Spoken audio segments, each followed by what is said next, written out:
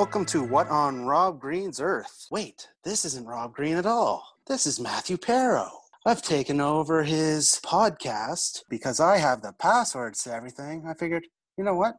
Episode 10, he's got this thing going. He's got a fan base. It's time to bring in a hostile takeover. For my guest, I will have the man himself, Rob Green. Hello, Rob Green. Hello, hijacking my podcast, Matt Perro. Haha, the day is mine. Just so you guys know, he thought I should do something for episode 10. I had absolutely nothing planned but a normal episode, and I did put him on the spot. Not sorry. Episode 10, that's a big one. I mean, you've been talking about doing this for years, and here we are. You're 10 episodes in now.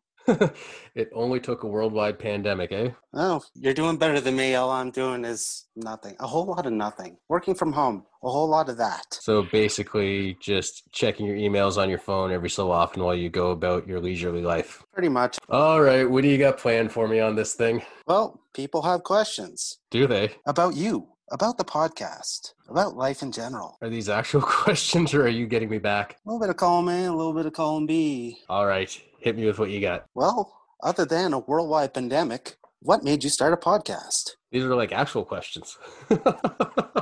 Actual questions. These are not stupid questions. Actual questions that the people deserve answers for. Okay. We live in a time that's full of fake news and alternate facts, and people want the truth. So, who best to tell it? Yeah, I started this because, well, everybody I'm sure knows by now, I like to dip my toe in stand-up comedy. It's a passion of mine. And I always kind of wanted to do something to supplement that because I don't get to perform as much as I like to. And I've been talking for a long time about getting this done. And I have like friends that have been pretty supportive about it and kind of kicking me in the ass. And then when this pandemic rolled around, So you ran out of excuses. I ran out of excuses. So I thought, let's get this going and at least keep me, active and sharp and hopefully a little bit relevant throughout this whole worldwide bastard, as it's been called. And yeah. All right.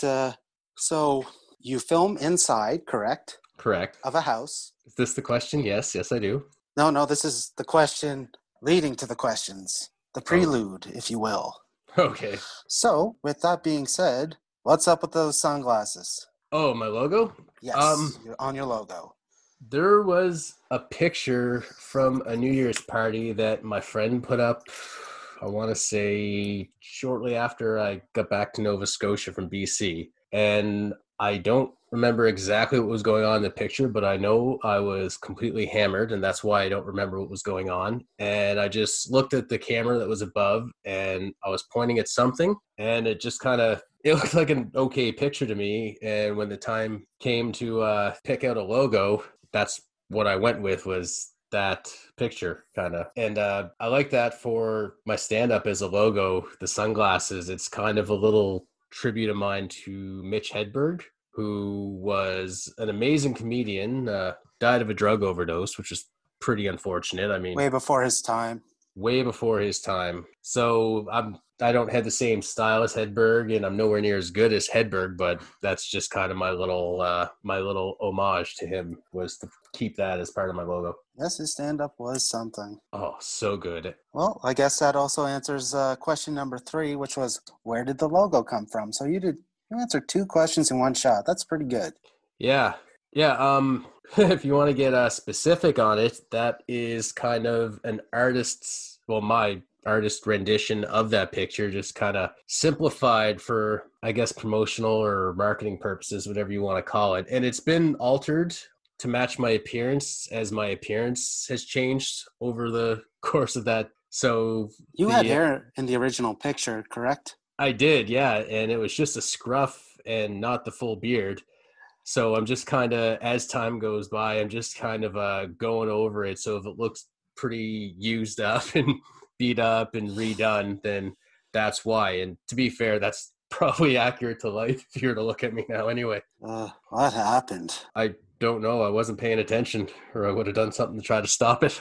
I think life was slowly giving me signs like, I'll deal with it later, and just never did. And here I am. Here you are. Yeah. Where are we at? Oh boy, this one's going to be a tough one. You said like that was the third one. Are we doing 5 like the normal format is, except real questions? Yes. So we'll just go to number 4. And this one is a very difficult one because, everyone that's been on your show has been just great. I mean, some people I've known, some I haven't. But after each episode, I feel like I know them that much better. Or Oh. if I didn't know them, I feel like I do know them as people. But who's been your favorite guest so far? No, I can't pick that. I've like it's every episode. Every guest has brought something different. Oh yeah, and it's great. Like one of the best things about the people that have come on the podcast, it's been just how like open they are about everything that they do, and they put a lot out there for people. Like I've had people come to me and ask me like, "Hey, so and so was on your show and they do this, and that's something I'm interested in. Could you maybe ask them how I'd go about getting into something?" Like I had a guy I know wanted to get into comic book writing, and Andre Myatt was on episode 3. And I was just like, oh yeah, like that's, yeah, I could probably get you in touch with him. And I just linked them up like, hey, you guys just talk directly. Like you don't need me. And anyone that I've had something like that for has been completely willing to help someone else out. And so, I mean, like everybody's brought something really good to this. Like even you jumping on when I actually had nothing planned, but needed to get an episode out. I just fucking ambushed you with 5 stupid questions and you were spot on. Like, and it was unexpected and everyone like complimented that. Like you got a lot of good feedback on just how on the spot you're hilarious. So yeah, everyone, like I'm sure at some point I'm going to maybe have someone who's probably the conversation doesn't end up being as enjoyable or something, but even like going through the post recording process and like trying to edit, I tend to lose track that I'm supposed to be working on this and I can just listen to them again because everyone brings something fascinating and everyone is just super, like super giving about it, super helpful about it. Like I mentioned Andre Myatt, but I mean like Skylar Greencorn, like I linked him up with someone who's like wanting to film stuff and might need some help. Like it's just, Clifton Pettipaw, like he described his recording process with Andre Pettipaw from the first episode. And I know a musician who listened to that and he found like it's all so good and I don't have a favorite. Like I just enjoy doing it. That's really good to hear. And it's really nice that all these guests have been willing to give their time and help other people out who have specific questions about those industries because you've had quite a diverse number of people. Yeah, I mean, musicians, other comedians, wrestlers. So where do you get those stupid questions that you ask people? They're all from this shiny dome on top of my shoulders. Unless there's the contest from episode 8. Yeah, episode 8. That I had people send them in for the purposes of picking a winner. But other than that, I carry a notepad on me, and if anything random like that just pops in my head, I write it down. If there's a contest, that's probably the way we'll go again, is have people submit their stupid questions, and they go into we tried a hat, and the hat didn't work because it's got the snapback on, and the little papers kept falling out. So we put them in a coffee can, and we drew 5, and then like it's all anonymous at that point. There's no names on them. It's just the question itself written down, and the guest who was doing the giveaway picked the winner. That's the only other way we get questions aside from my neuroticism. Oh, pen and paper sounds a little bit old school. I mean, you don't put them on your iPhone notes. Old school pen and paper. Sometimes I do put them on my notes, but then when I get back to my little office here, I open up my notes and I write them down on a piece of paper. There we go. So that was 5 actual questions. 5 actual questions. Do you feel happy now that we've done something special for episode 10? No. Oh, Christ. I'm going to be locked out of everything, aren't I? Probably. I don't know why you trusted me with them. I don't trust me with my own passwords. Because there's shit that I'm not diligent or responsible enough to do on my own. Fair enough. All right. Well, with that being said, Matt, I think I might take my goddamn show back. All right, the hijack is over. Because I mean, you do a lot of good work here, getting to know people, and I definitely am not ready for that kind of responsibility. All right, Matt. Well, thank you, thank you for coming up with something special. Apparently, my normal banter before the guest wasn't good enough, so thank you for pointing that out. You're welcome. All right, I got a guest to get to. You enjoy that? You have fun? All right, buddy. Catch you later. All right, episode 10, my guest. Tell them who you are and why they know you. Hi guys, I'm Brendan Ahern. I mean, if you're from Antigonish, I think we've all seen each other enough that we might recognize each other. So yeah, I live here in Antigonish, actually in Southside Harbor, not far from Antigonish. In the county. In the county, that's right. Although we're not. It's funny because like the rest of Antigonish is in Central Nova's electoral district. So during the 2000 whatever election, maybe two of them ago, they kind of changed the electoral border. So now we are being represented by a guy whose name I forget, and not Sean Fraser. Not to get political here, but we're in the same county, but in a different electoral district. We share ours with Port Hawkesbury for some reason. Yes. Yeah. That's all cool. So, funny story. Was it the first time you came out to see me do stand-up? I was performing at a little spot called Dreamcatchers, and we were supposed to have somebody come and do like our intros and stuff, and they canceled a while before, so we're figuring out what to do. Brendan comes to watch the show, and what did you have, about 6 seconds? I was like, you're going to do our intros, do some stand-up, and go. Yeah, that was basically it. Although I think I was going to go to the show, but we met while I was because I used to live in the alleyway behind Dreamcatchers. There's these two dumpsters by an apartment, and we lived in that apartment.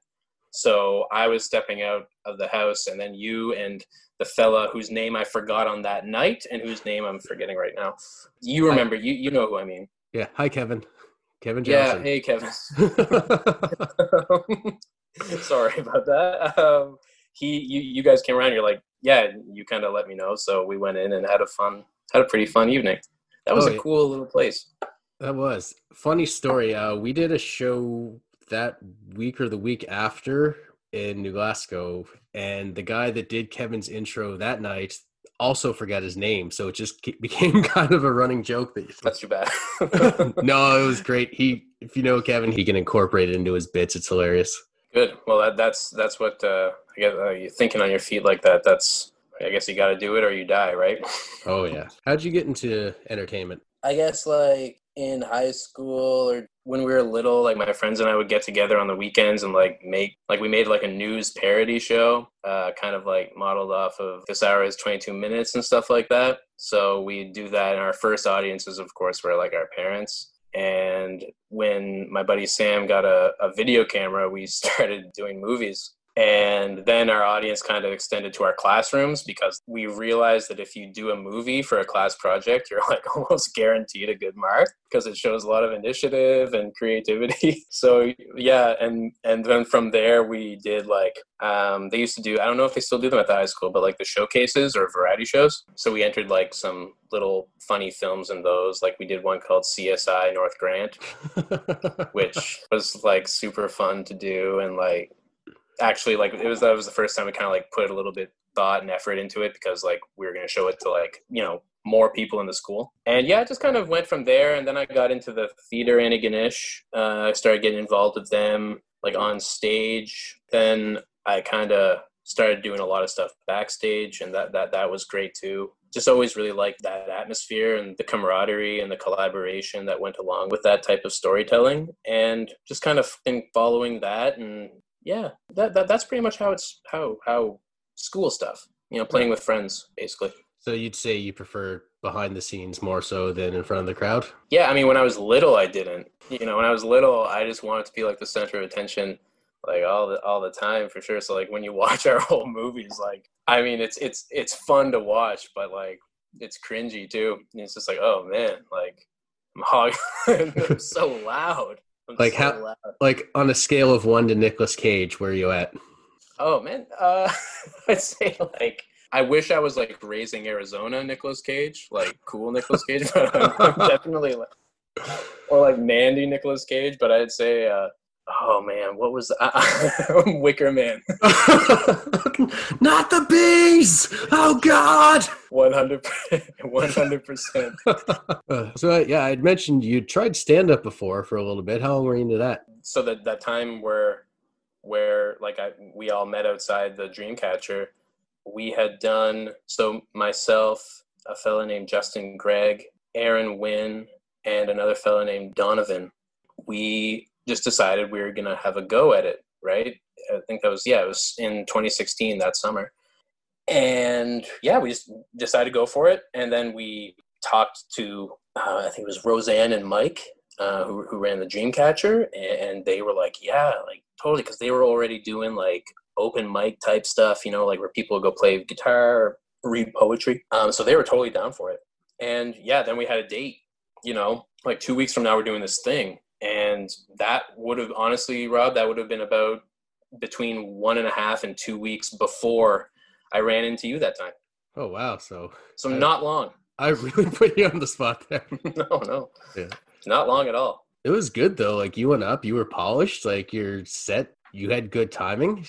Thanks. I think, like, I've always liked writing, you know, like, and definitely, like, part of my time with Theater Antigonish, like, they always had the One Act Play Festival every year. And the One Act Play Festival at Theater Antigonish is just this wonderful time in March where anyone can write anything as long as it's a one-act play, and you rehearse it, you get everything you need, and then you can perform it by yourself if it's a one-man show, or with your group, and you'll get the help of, like, Ian Pygod at the time was doing all the, like, stage stuff, and for a long time with me, it was Ed Thomason, who was the artistic director. He'd, after every show, you know, he'd provide some feedback and notes and suggestions. And this is like a professional theater director with, like, professional actor.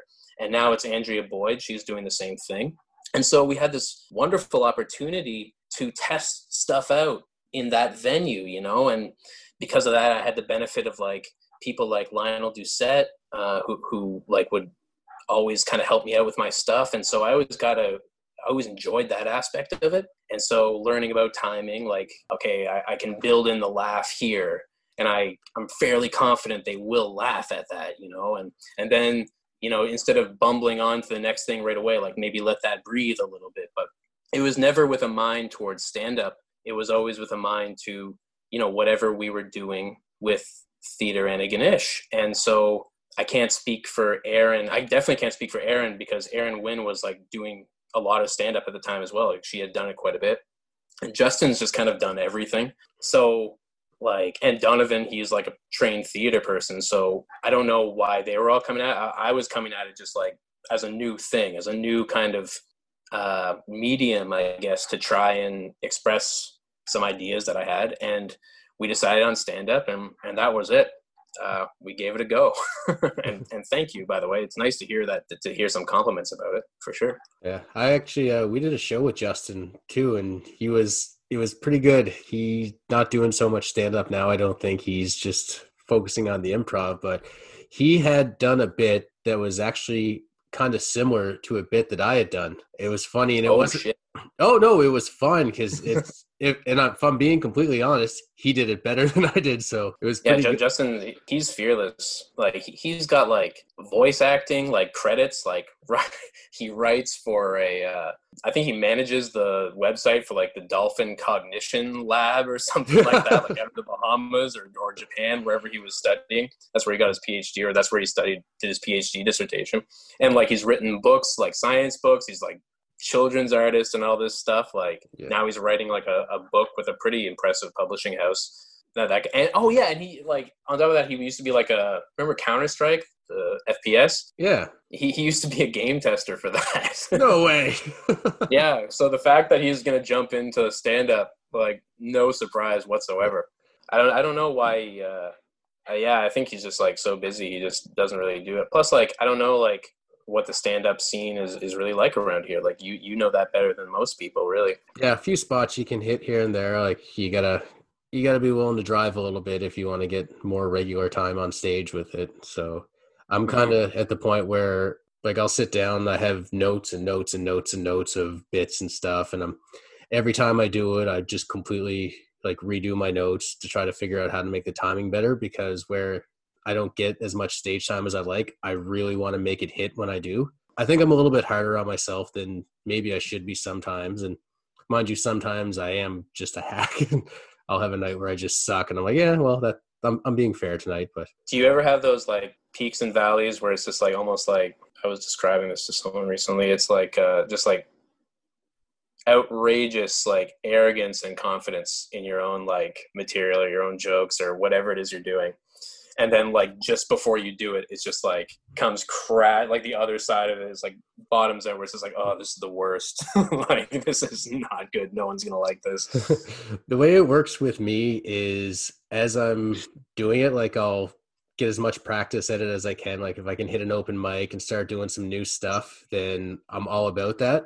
And then I get the timing, I figure out where I need to throw more punchlines. And by the time I've got confidence in it that I like, okay, I'm feel comfortable getting paid for this. At that point, I've said it so many times that I'm just picking it apart in my head. So it's just kind of I'm going out there. It's like, okay, I'm hoping this works this time. But there's always that little bit of doubt in my head because I think like, yeah, this is just kind of hacky now, but that's because I've heard myself say it 100 times. True, which is probably a good thing. I think so. I don't want to I don't ever go out with the like, I'm going to kill tonight. I'm going to have this place fucking roaring the whole time. It's just get through this bit, get a laugh, get to the next bit, get a laugh, and then just learning how to space stuff out too. So like you don't have all your top stuff at the start of it.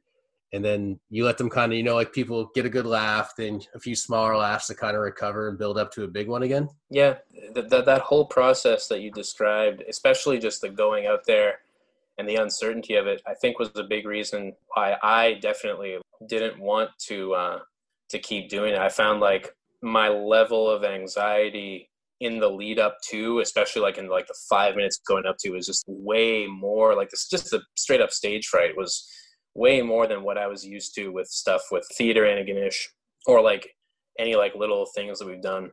Yeah, I think we did that first show at the Dreamcatcher, and then there was that night with you guys, and then we did one more that same summer at the Legion, at the old Legion in the basement there. That was a really cool little place. And yeah, like after that, it went okay. Like people weren't like dead silent, like they were laughing along, I think, at some of the things. Some things just kind of like fell flat completely. But after that, I was like, okay, I dipped my feet. This particular medium might, for me, be more trouble than it's worth.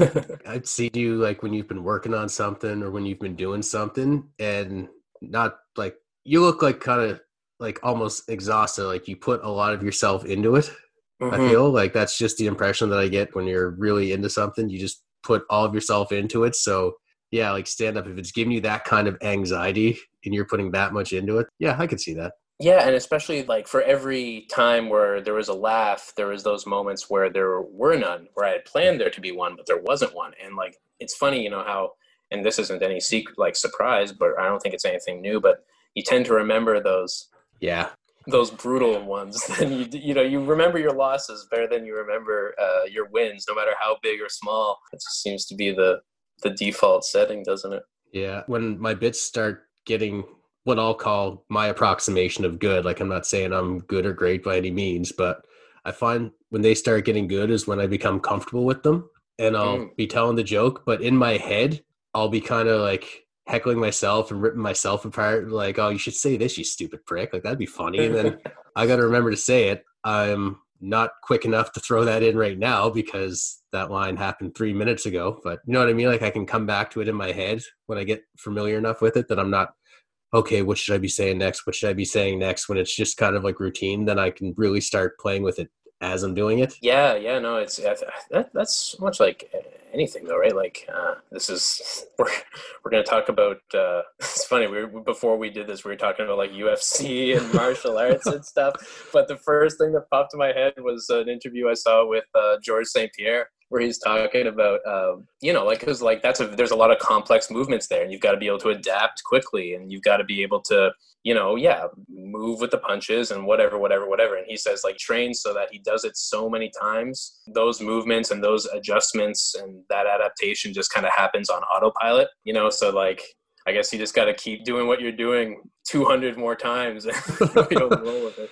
Yeah, but fuck Georges St-Pierre, because if he goes out and he fails, he still looks cool for trying. Like that, you got to be pretty tough to get in there. When I go up and fail, I'm get the fuck off the stage. It's pretty unforgiving. Yeah. It's pretty unforgiving. How'd your night go? Well, I definitely got some fuck off heat there tonight. That was good. Yeah, and like just the uncertainty of the crowd, like every night, like it could be you have great stuff, you know, it could be your stuff is awesome, but maybe that night the crowd, and I think that's what kind of freaked me out the most about doing stand up was that you have no real control, you know. There's no control whatsoever. Like at the One Act Play Festival or at even like any like play, if your stuff is good and you feel confident about it, and you stand by it, then if the crowd doesn't get it, the crowd doesn't get it. But the crowd isn't going to start like shit talking you during the production. That would be awful. You're not going to do that. It's so wrong. And so there's like, you get that like little safety buffer between what people think and like what you really think about what you've done. Whereas with comedy, I think Norm Macdonald was saying it's like comedy is more objective because the objective is to evoke a noise from your audience. And that noise is laughter.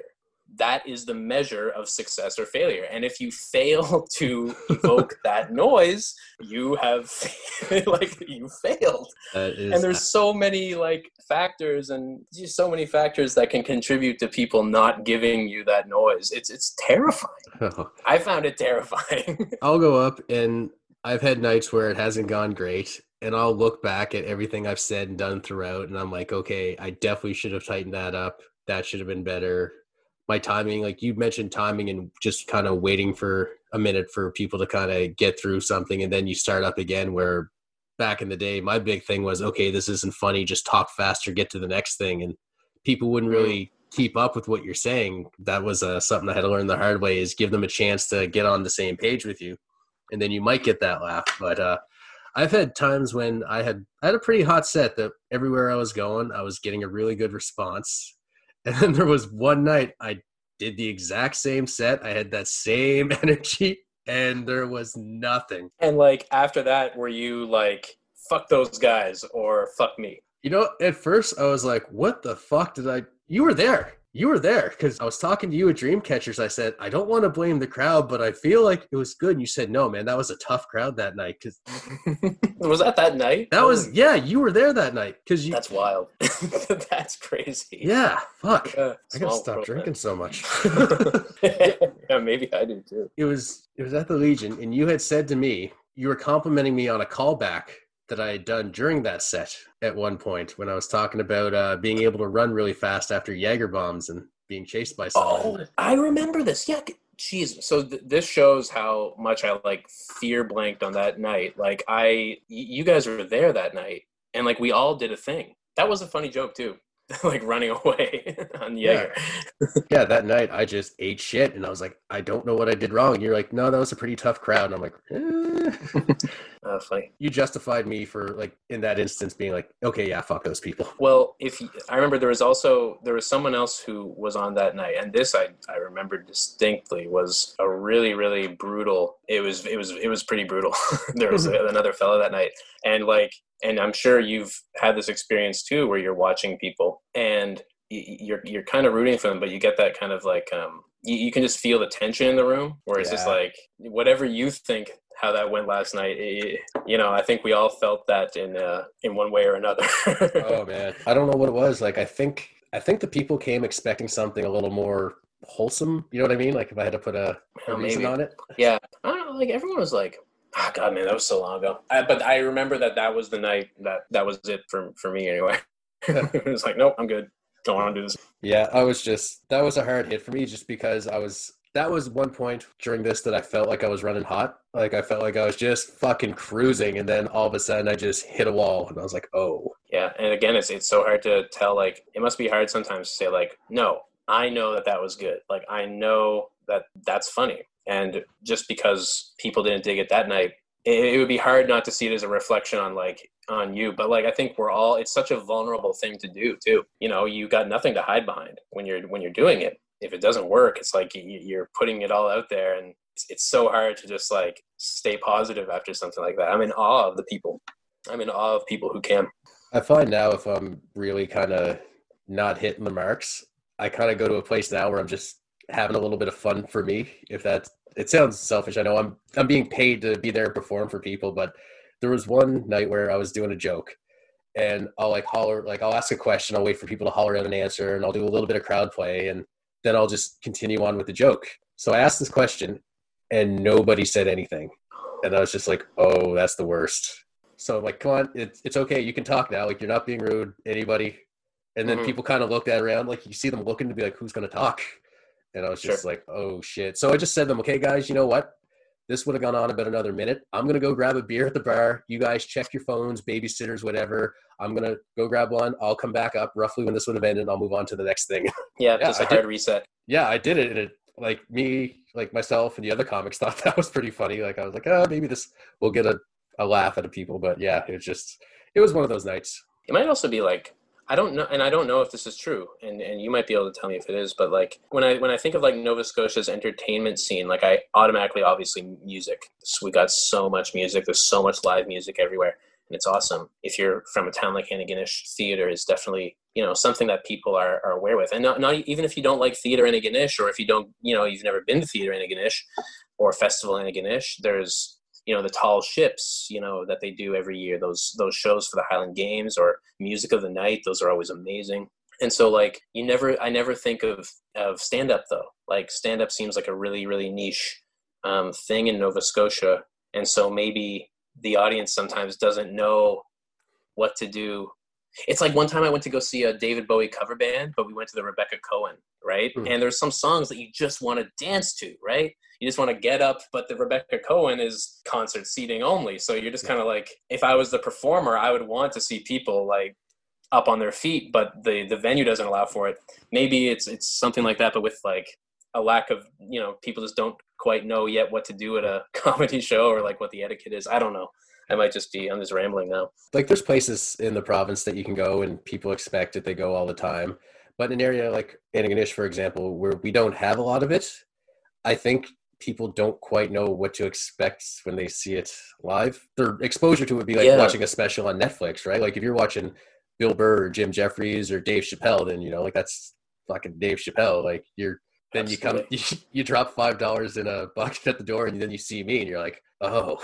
Yeah, and now you're also asking for audience engagement too. So like, it's not like you're putting them on the spot. Like you are still taking all the risks, but you know, if you're already kind of like unsure of like what your obligations are as an audience member, and then all of a sudden someone's like asking you and you haven't had any drinks in you yet maybe, or like you're there with a date, or, you know, there's any number of things that can go wrong or that could, you know, inhibit you. And that's the stuff that freaks me out. I remember I always liked doing the one acts and stuff like that, even though they weren't, you know, they're arguably not that good, or, you know, so I think some of them are really good, but some of them maybe not. But at the same time, I feel good about them, and we could control the outcome as much as we can, you know, and it's in a safe space.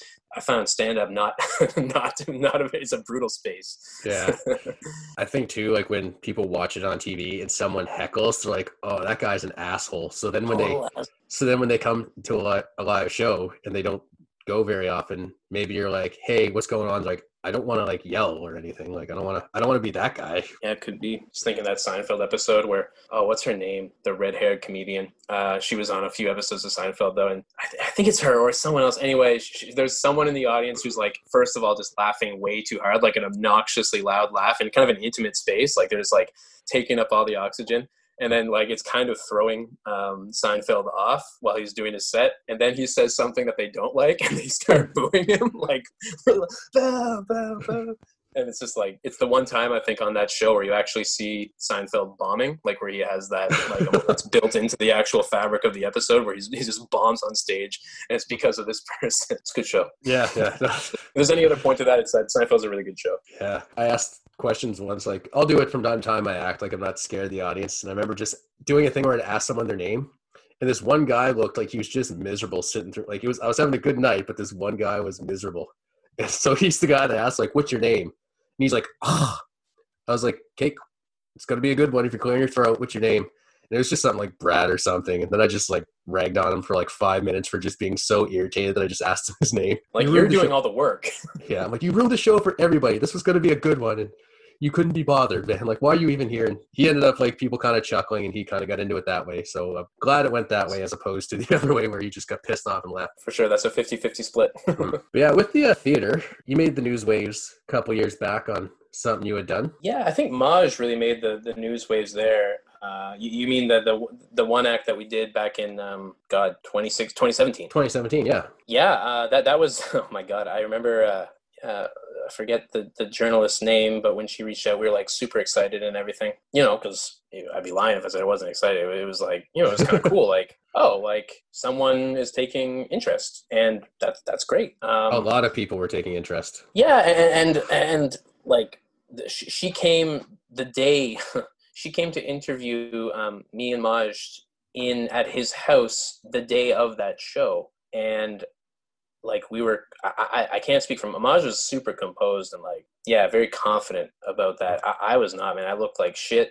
I was like getting kind of stressed, and so that was like both like a super exciting thing and like one of those things where you look at it, you're like, damn, I wish I had like comb my hair at least before doing it. But yeah, no, that was a project also set up by we were talking before we started the show. We were talking about Akala, the adult again, can't remember, but they set us up, me and Maj, through the Syrian Antigonish, the SAFE organization, and so they kind of put us together, and then yeah, it just kind of went from there. Anyone Google it? You can hear all the interviews. I'm sure you talked about it back then ad nauseum. Like, you don't want to rehash all the old interviews now, but oh no, like we weren't, honestly, like the subject of the subject of about that was newsworthy there was really Maj. The play less so much. I feel, and his achievement in bringing that and in going into those places within himself, and also just like learning the language. I think that was a big part of it too. Like just the three of us kind of working together was a great experience that way. And so I don't think Maj would mind me talking about this, but like Maj Al-Zahuri, his family came here from Syria, and he was working at Akala, like learning how to speak English. And part of a writing exercise that he was asked to do was to write about, I think the way he said it, he was asked to write about like the best day of his life or something. Just a writing prompt to practice, the English language on the page. And he ended up writing the beginnings of a short story, just like about his time in Syria before they had to leave, before the Civil War, and then during the Civil War, and then the way they got to Canada. And so at the time, the then director of Akala suggested to him that he might want to flesh this out a little bit and to go a little bit deeper with it. And he was interested in the idea. And then some folks with the local Syrian refugee resettlement organization here in Antigonish, they put the two of us together, me and Maj. And it's so funny when I'm saying this. I was actually hanging out with Maj just last weekend. We went camping up in Cape Breton, and we were talking about this. But like, yeah, they put us together, and then we decided to meet up just to see if we want to pursue something, and like for us to meet, because I'd never really met him before, and he hadn't met me. So we met at the library just before Christmas break, and then when Christmas break was over, we jumped right in. And Lionel Doucette, he was like, without him, Maj said it best, like the three of us together, we're able to work together. If like one of us was missing, it just wouldn't have happened. And Buddy was there to kind of help Maj with the English language. And I was there to kind of take all of this material that Maj was, and I say material, it sounds kind of, it's the wrong word, but really like he's talking about his experiences so candidly and so openly. And so we kind of take all of this material and craft a 20-minute show about it. And it was just a one-man show where Maj was telling his story. And the objective was to enter it into the Antigonish One Act Play Festival. Yeah, and it was cool too, because in the fall of that year, in the fall of 2016, Maj was in his first ever play. And that was a play called The Ash Girl. Andrea Boyd, she had just become the director of the theater and festival Antigonish, and she put on this show called Ash Girl, which is like an adaptation of Cinderella. It was super cool. And Maj played one of the main characters. And at this point, Maj has like not been in Canada for that long. And now he has to not only learn the lines, which is, hard enough, learn the delivery and all that stuff, but he has to do it in a language that is not his first language. Like, it was such a brave move on his part to just like go from like mainly speaking Arabic to starting to dip his feet and really focus on English, to then taking that and being up on stage and delivering English. It would be like asking, I don't know how good your French is, Rob, but it would be like asking one of us to like go to Quebec City and just try and speak French to the locals. It's scary. It's intimidating. He did it, and he really enjoyed, again, I don't want people to think I'm speaking for him. I know this. He really enjoyed the process of being in a play. He loved it. And so when they asked him to kind of, if he wanted to do something about it with this new material, he said he'd like to do a one act. So that was kind of my role in that, was taking his story and putting it into something that could be performed on stage. It was a great experience. It was challenging and like it was rewarding and a lot of good stuff. And we became friends too. Like I said, we were just hanging out over the weekend. Like, so lucky that happened. And he's like one of the most positive, responsible, like just good people to just have in your life. You know, it's really, really thankful for that experience. Yeah, and I mean, I've yet to see or hear anything negative about that, like that one act play at all. Like everything that I've heard about it, all the feedback I've read, because like I looked into it, everything is just like everyone thought it was remarkable. Like everyone thinks it's remarkable, and that's got to be rewarding, like for both you and him. Oh, totally, man. Like I think I'm definitely speaking for myself, but part of, I guess, you know, one factor of wanting to pursue, I guess, like a creative project is to kind of chase that good feeling you got when you first started doing it. And like for me, like I think I was saying, like my parents were our first audience, and they were totally not really laughing their heads off, but they were, you know, they convinced us that it was great. And so you get that validation, and you get that you get that recognition, and you're making people laugh, or you're making them think or whatever. And then people, you know, that's definitely part of it. You chase that feeling. Chasing that feeling is definitely part of it. So to get any type of recognition is great. And then to see that extend past just the one act play festival bubble, and we performed it in New Glasgow, you know, we performed it at St. Avexa again twice, and we performed it at the high school. You know, it was cool for sure. I remember seeing you just kind of after it had kind of settled down a little bit, and I was like, so what are you working on next? And you were just like, oh my God. Yeah, I mean, I think I'm trying to think of what I might have been working on next there. I think shortly after all that, I had made a decision to go to journalism school. So everything was super in flux. And so, yeah, I think I always get kind of flustered when people ask me that question, actually, because, like, you know, at 31, I still am never quite sure. You know, there's always like a million things that maybe this, maybe that, maybe that. And then at a certain point, there's just like a moment of decision. Then that's what I'm doing. But if you catch me in a moment before that moment of decision, it's just like, Oh, no, I'm the fucking worst for that. What are you doing next? What do you got in the burns? What do you got in the back burner? Yeah, like probably staying in my pajamas and watching Netflix. Yeah, I'm such a hypocritical piece of shit too, because I'm like, who's coming up with the podcast? I'm like, oh no, you want to be on it? Huh? Yeah. I got a question for you. Mm-hmm. Any celebrities piss you off? Oh man, this is gonna make me so unpopular. Well, no one's gonna care. If it makes you feel any better, it's like a prereq. You have to talk shit about a celebrity on this podcast, just because at some point someone is also going to hate that celebrity, and they're going to think nobody else in the world does, and you're going to make them feel a little bit better about themselves. This is hard because I feel like there are a lot for some reason, and this is definitely completely me. And it's weird because I've liked every movie pretty much that he's done. But Timothée Chalamet just kind of bugs me. And I don't know why. Because I think he's an outstanding actor. Like I love The King. I've been obsessively following trailers and the teasers for Dune. I thought Little Women was delightful. Like I think he's a great actor. It's just whenever I see him in interviews or something, I don't like him, and I'm not sure why. But yeah, right now off the top of my head, and I'm probably thinking about this because I just watched like the Dune trailer a million times. But yeah, Timothée Chalamet. Who else? I'm blanking other than Timothée Chalamet. It's weird. Is he smug for his age, do you think, when he talks in interviews? Oh, I don't know. Maybe it's because he's like so perfect. Like he's like this super talented, young, rich, handsome, like all these things he says, he's like always saying the right things. He's like, I think like a little bit cocky, but no one says he's cocky, but I feel like he's cocky. No one's going to use that adjective to describe him, but I feel like he's a like he knows he's this good. So like that's almost like, ugh. So you're calling him out for being cocky right now. I don't know. I think so. Yeah. I think so. Who else, man?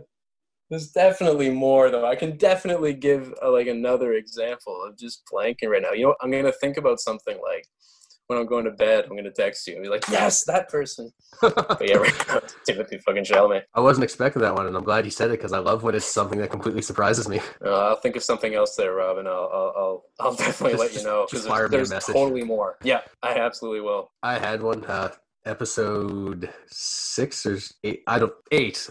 Clifton was on Pettipaw, and he said that this was going to be unpopular, but James Corden. And up until this point, I'm like, why does everyone love James Corden? I fucking hate him too. And it was just that's how I felt. It's like finally, I'm not crazy. So maybe you just I don't know gave what someone it is that about. same feeling. I think it's like more reflective of us because like he's like a super positive. You know, his whole show is just about like positive energy. You know that's his whole vibe, right? And so like I think if you're a more cynical temperament, those people annoy you. I think he's phony, and I think he wants to be the star.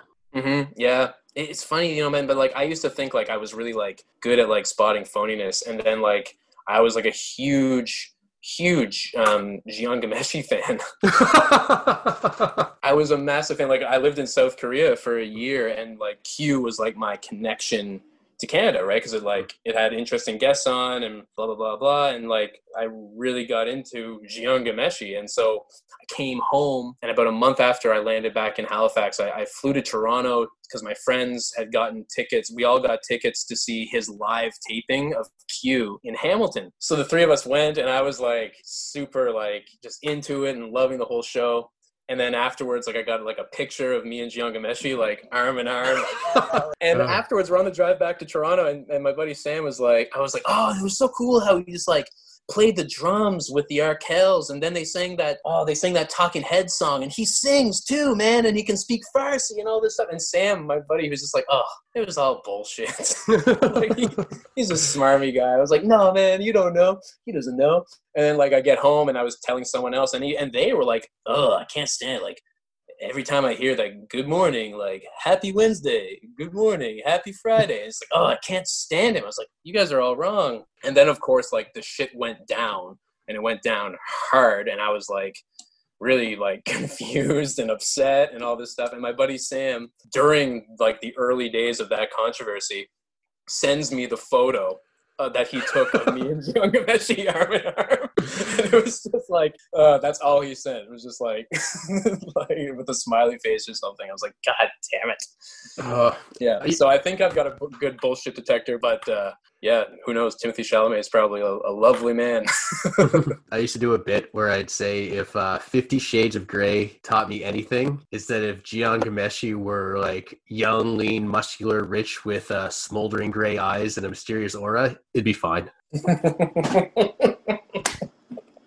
He interviewed her, eh? He interviewed the author of that book not long before that controversy happened. Well, he was Stop Dancing Around It, where he was like credibly accused of sexual harassment and dodgy shit. But he, I remember he interviewed her, and part of it is like book promotion. Like he's not going to talk shit about what is, you know, I think roundly considered a pretty not great book. But yeah, he, on the contrary, man, he loved it. And I think like, I'm going to really put my foot in it here, but like, I think the BDSM community that book kind of spoke to or arose curiosity within outsiders, but within insiders, when Jian Ghomeshi kind of associated himself with that community, people within that community were super, super pissed, because it's like, yo, you know, whatever we do is like 100% consensual. Do not associate like what you're alleged to have been doing with what we do. Like that's really not cool. So that was a shitstorm, man. So yeah, my judgment is I don't have a great record. Oh, we've all got our blind spots.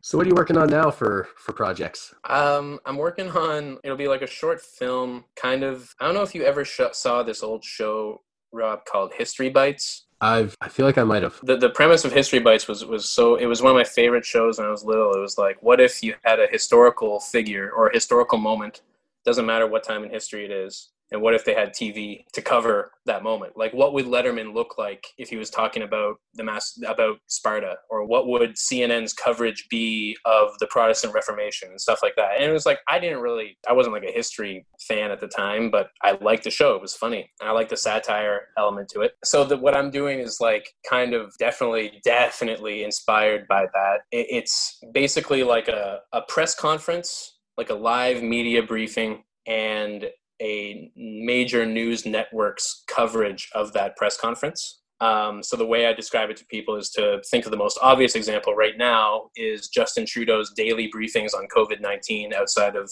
Rideau Cottage.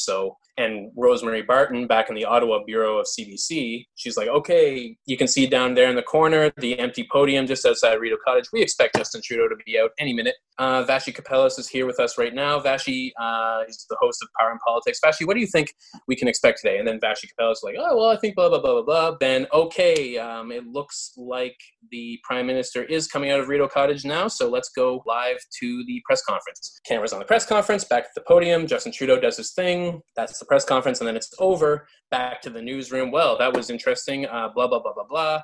Continue watching CBC for more coverage. So it's basically that. That's the format. But the year is 330 BC, September 29th, 330 BC. And instead of Justin Trudeau, it's Alexander the Great taking the podium to address the media on the outcome of a battle that they just fought. And that's it. Nice. Yeah.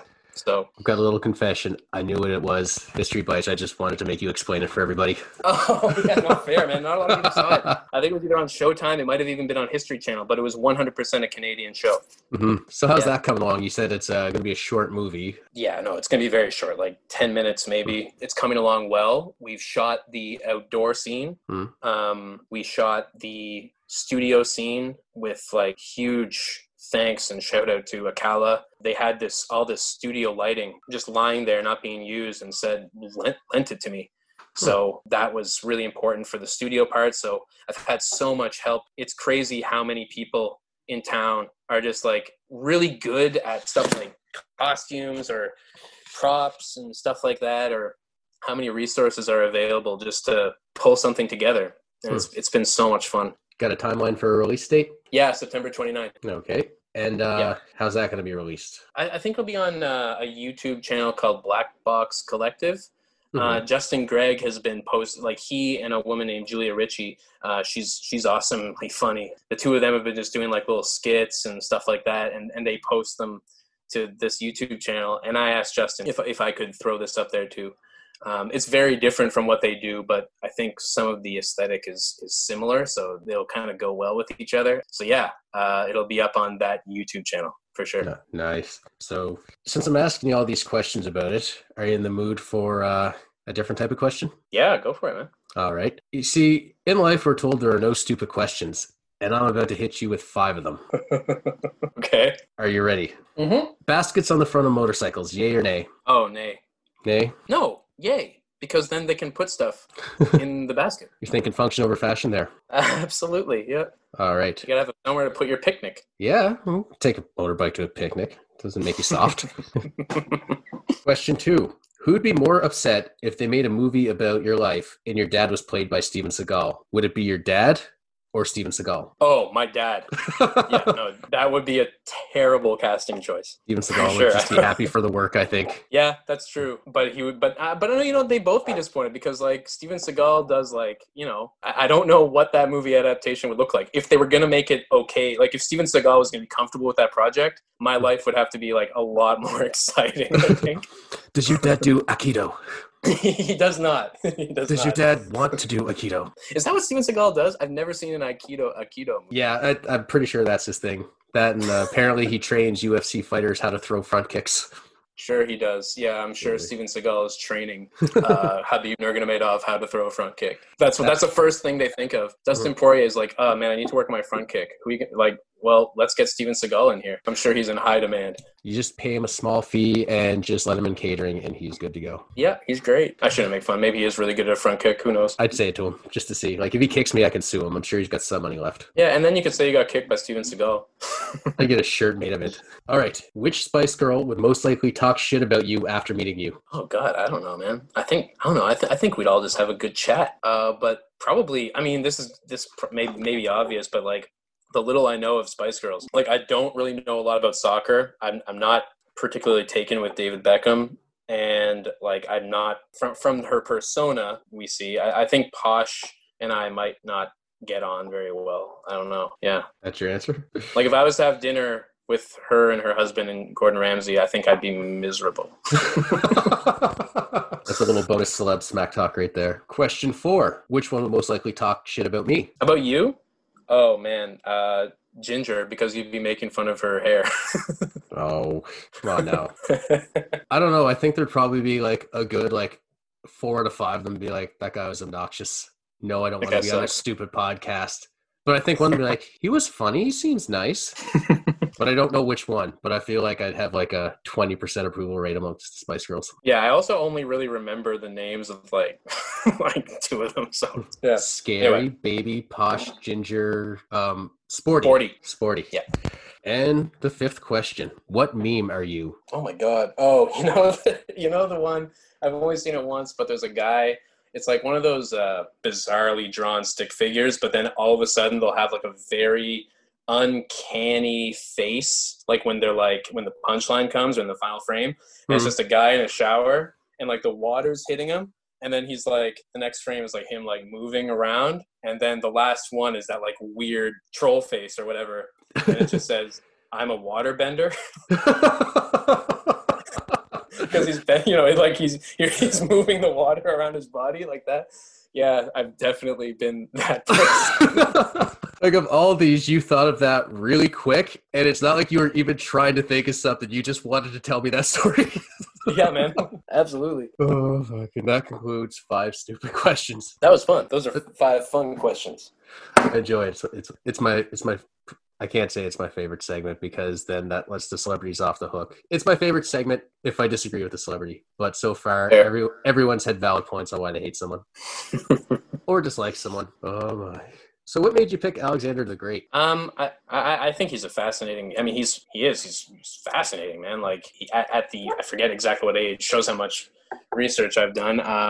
What he did at his age is like something that when we're in school, you hear about this guy who's like just a teenager and he accomplishing all these like heroic feats, like he's defeating armies that he has no business defeating. Like on paper, he should be losing, but it's his tactical brilliance that pulls it out of the hat. And so that's what we learn about him. And then in pop culture, he would pop up every now and again on History Bites. Actually, he popped up in one episode. He's just a fascinating figure, obviously. And yeah, I just had this idea once. I was watching like this surfer who I follow on Instagram named Kai Lenny. He used to have this kind of like MTV style reality show back in 2014, 2015. And I was watching it, and it was just one of those moments where I was like, what if Alexander the Great had a TV crew following him around? And so I started thinking about that, and then I actually started reading about him and like learning more about him. And you start realizing that maybe he isn't so great.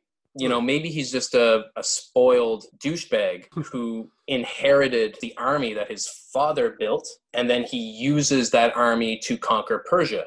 Now, the story I was always told as a kid, like I'm talking about like we're all learning about Alexander as a kid, but like the association you have with him is that Alexander conquered Persia and brought Greek culture to the East, right? And we automatically assume, that's a good thing. And we also automatically assume that that's true. First of all, it's like, I think a lot of people will agree, especially with like so much that's happened since 2001, that incursions from Western powers into the East, where we're claiming to be bringing them Western values as a default good thing, has been, I would hope, roundly debunked. But then there's that second assumption that was his intention. that his intention was to do this, to build a great empire. And it's actually no, man. His intention was basically to cosplay as Achilles for as long as he could, without any regard to the consequences of his actions. In anything outside of his own self-aggrandizement, it wasn't really calculated. You know, like, that is one, I think, credible lens to view the story of Alexander the Great. Now, that doesn't take away his brilliance at winning battles. Like, Alexander the Great is great at really one thing, and that's winning battles. You wouldn't want to face off with him because he's thinking 3 steps ahead of you. He knows you better than you know you. Like, he's going to win. But the analogy I thought of when I was reading this book, it's called Alexander of Macedon by a guy named Peter Green. Notice he never calls him Alexander the Great. He calls him Alexander of Macedon. And Peter Green makes the point, like, I was reading this book and he's really driving home. Like, a lot of my thoughts about this are influenced by this book, full disclosure. I'm not a historian by any stretch. I could be 100% wrong. This is really based on this historian's interpretation. And it's a wonderful book, because he does give credit where credit's due. But what I was thinking is, like, we call Muhammad Ali the greatest, but he lost fights, right? Mm-hmm. Muhammad Ali lost fights. Floyd Mayweather, he never lost a fight. No. Floyd Mayweather is really, really, really good at boxing. He's great at punching people in the face and avoiding getting punched himself in really boring fights, but that's a whole other thing. So why do we call Muhammad Ali the greatest and not Floyd Mayweather? Excitement. Yeah, maybe. Like, Muhammad Ali gets the title the greatest because he was more than just a boxer. You know, he stood up for his values. I don't know. I'm not well-versed in Muhammad Ali's life, but he has character traits that go beyond just what he was really good at, which was boxing, that made him the greatest. We don't call Floyd Mayweather the greatest, and nor should we. So why should we call a guy whose only purpose was essentially vanity and fame, who in the pursuit of that objective topples I think 500-year plus empire, kills a lot of people, and not just Persians. Like, yeah, Alexander never loses a battle, so a lot of his soldiers don't die. But then when his soldiers mutiny after the battle in India, and he has to take them all home because they're not going to go any further, because what the fuck are we doing in India? We conquered Persia. Like, you rule. You're the king of kings. You're a god, man. Like, what more do you want? No, we're going to keep going. No, we're not going any further. Okay, we're going to go home. Navy, you go this way. I'm going to march with the army on land back to Babylon. Never mind this massive desert in the way. We'll just walk over that. So the highest casualty count in Alexander's army is arguably a death march that he foists on his own men for his own reasons, whatever they were. But anyway, I just thought that'd be fun to kind of play with that public persona versus actual personality. And what better way to approach that when we live at a time when our politicians, our celebrities, everyone, and I'm not throwing shade on them or anything, like, it is what you have to do, but you do have a very public persona. And then I find it funny when that starts to rub up against their true personality, you know? So my approach to Alexander the Great was like, what if Logan Paul was Alexander the Great? What if Kai Lenny was Alexander the Great? What if Dan Bilzerian was Alexander the Great? You know, what if these just douchebags were Alexander the Great? Because to me, that is my impression of Alexander, except for the fact that he is a genius at winning battles. Like, not taking that away from him. Just like I wouldn't take away Floyd Mayweather's boxing credibility. You know, he's awesome at that. So that's kind of the fun of it. And I finally decided to do it, probably because of COVID-19, because I had a lot of time on my hands, and finally figured out a good format to do it in, because we've been watching these press briefings nonstop, right, since March. So it kind of just all clicked. So they make a movie, Story of Your Life. Steven Seagal is playing your dad. This is how this is inspired.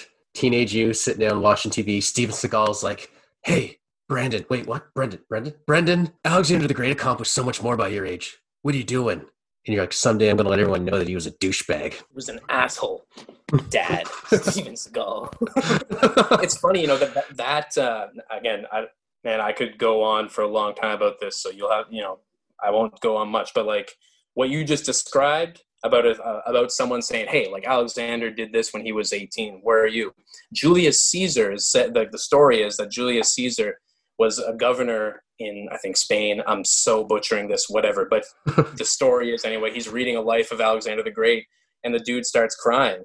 And, someone's like, hey, Julius Caesar, why are you crying? He's like, because I'm like 30 and this kid did all this awesome stuff at like 18. Like, what am I doing? And so that kind of gave him the shot in the arm to go commit genocide in Gaul. It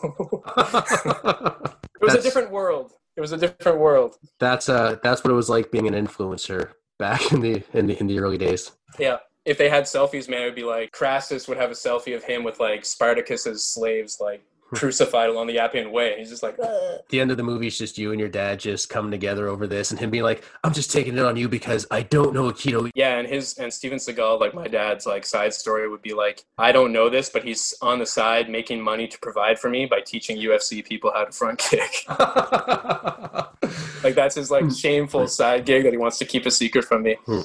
You you need the money to budget your film, and it just shows up anonymously, and then Anderson Silva just shows up and thanks your dad for teaching him the front kick, and then that's how you find out.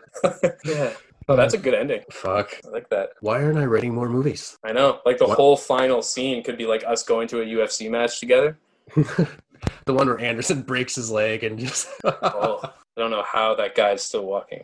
He's got money for the best doctors. Yeah, exactly. That's how. 100%. Because he got his surgery right away and he's fine. All right. What would you like to plug? I give everyone time to plug at the end. Oh, I mean, I want everyone to see Dune.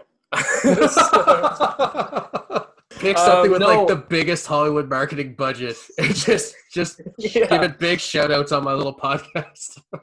just trying to get the word out there. There's this movie called Dune. No, I'd say Hector the Spectre at Festival Antigonish. They could not do like their regular festival season, obviously, because of the pandemic. So they instead did a radio play, which is available, I think, as a podcast. You can just Facebook Hector the Spectre or Theater Antigonish, and that will definitely show up. And you don't need to leave your house, so you can just listen to it. I know a lot of hard work went into it. Also, it's fun because it's a play about the ghost of the Bauer Theater. And I think a lot of people have heard about Hector, so I would highly recommend it. Yeah, it's fun. Awesome. So as far as your works go, anything social media-wise you want people to follow? Oh, no, I'm not really on social media. Not that much anyway. I mean, you can follow me on Instagram, which I need to look up. Hold on. I've never done this before. Hold on. My Instagram is, you can follow me on Instagram at Brendan Ahern 005, all lower caps. There's pictures of garlic and salad and a gingerbread house and some crows. Yeah, that's the best way to reach. And he was also going to mention keep an eye out for his short film about Alexander. I didn't realize how long I talked about that. For sure, September 29th. That's when it's done. We'll be posting it on the Black Box Collective YouTube page, but I'll be adding it to my Instagram and stuff like that as well. And we'll just be, I'm not a complete Luddite. Like, I'll be adding it to Facebook and through the Black Box Facebook page and, through my Instagram and all that stuff. Should be fun. Excellent. So, do you know what your last duty is as a guest of the podcast? No. You got to hit the outro music. Oh. Have you not heard people do this? No. Well, basically, we end the podcast. I call for the music. You say hit it, and it goes through post edits. But yeah, it sounds like you're doing it real time. Cool. All right. Right now? Whenever you're ready. Hit it.